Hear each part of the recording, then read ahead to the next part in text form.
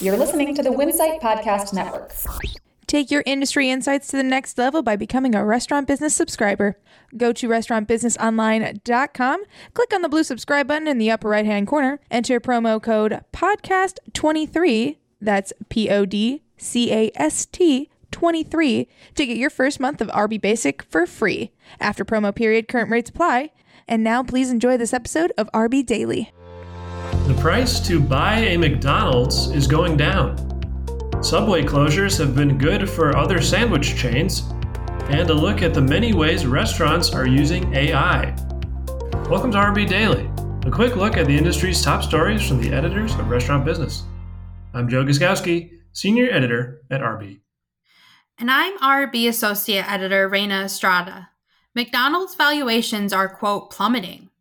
The valuation of a McDonald's restaurant has come down off the highs of 2021, when a restaurant could sell for as much as 10 times EBITDA, or earnings before interest, taxes, depreciation, and amortization.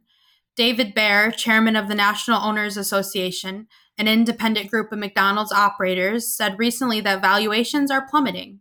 Shrinking cash flow and rising interest rates are decreasing what buyers are willing to pay, a problem common in the industry now. But there are also relatively few buyers, despite McDonald's efforts to lure more into the system. Subway's closures in recent years have opened the door for other sub-chains. Ike's Love and Sandwiches, the 100-unit sandwich chain out of California, has grown in recent years, in part by opening enclosed Subways. CEO Michael Goldberg said on the recent A Deeper Dive podcast that a quarter of the chain's locations were opened in closed Subways.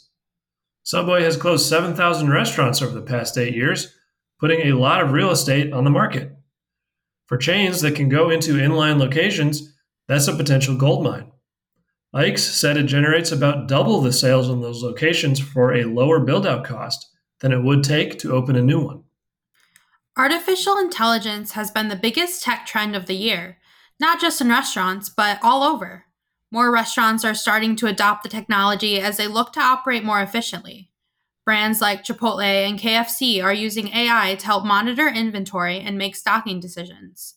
Others, like IHOP and White Castle, are using it to take orders or make menu recommendations based on customer preferences. Chains say the benefits are twofold.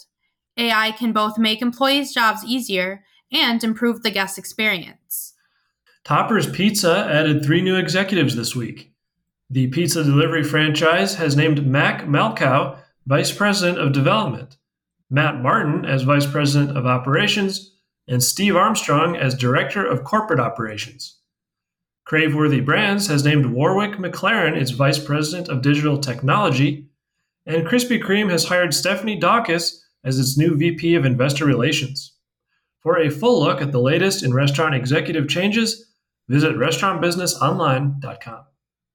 Starbucks' latest cup collection features art from Manuela Guillen, an artist who strives to tell the story of her parents' journey to the U.S. from Cuba and El Salvador through her art. The cup collection features Guillen's art honoring Latin American culture. Also this week in restaurant marketing, some chains are feeling charitable and others are gearing up for football season. And that should do it for today's episode of RB Daily. We'll be off Monday for Labor Day, so we'll talk to you again next Wednesday. I'm Joe Guskowski.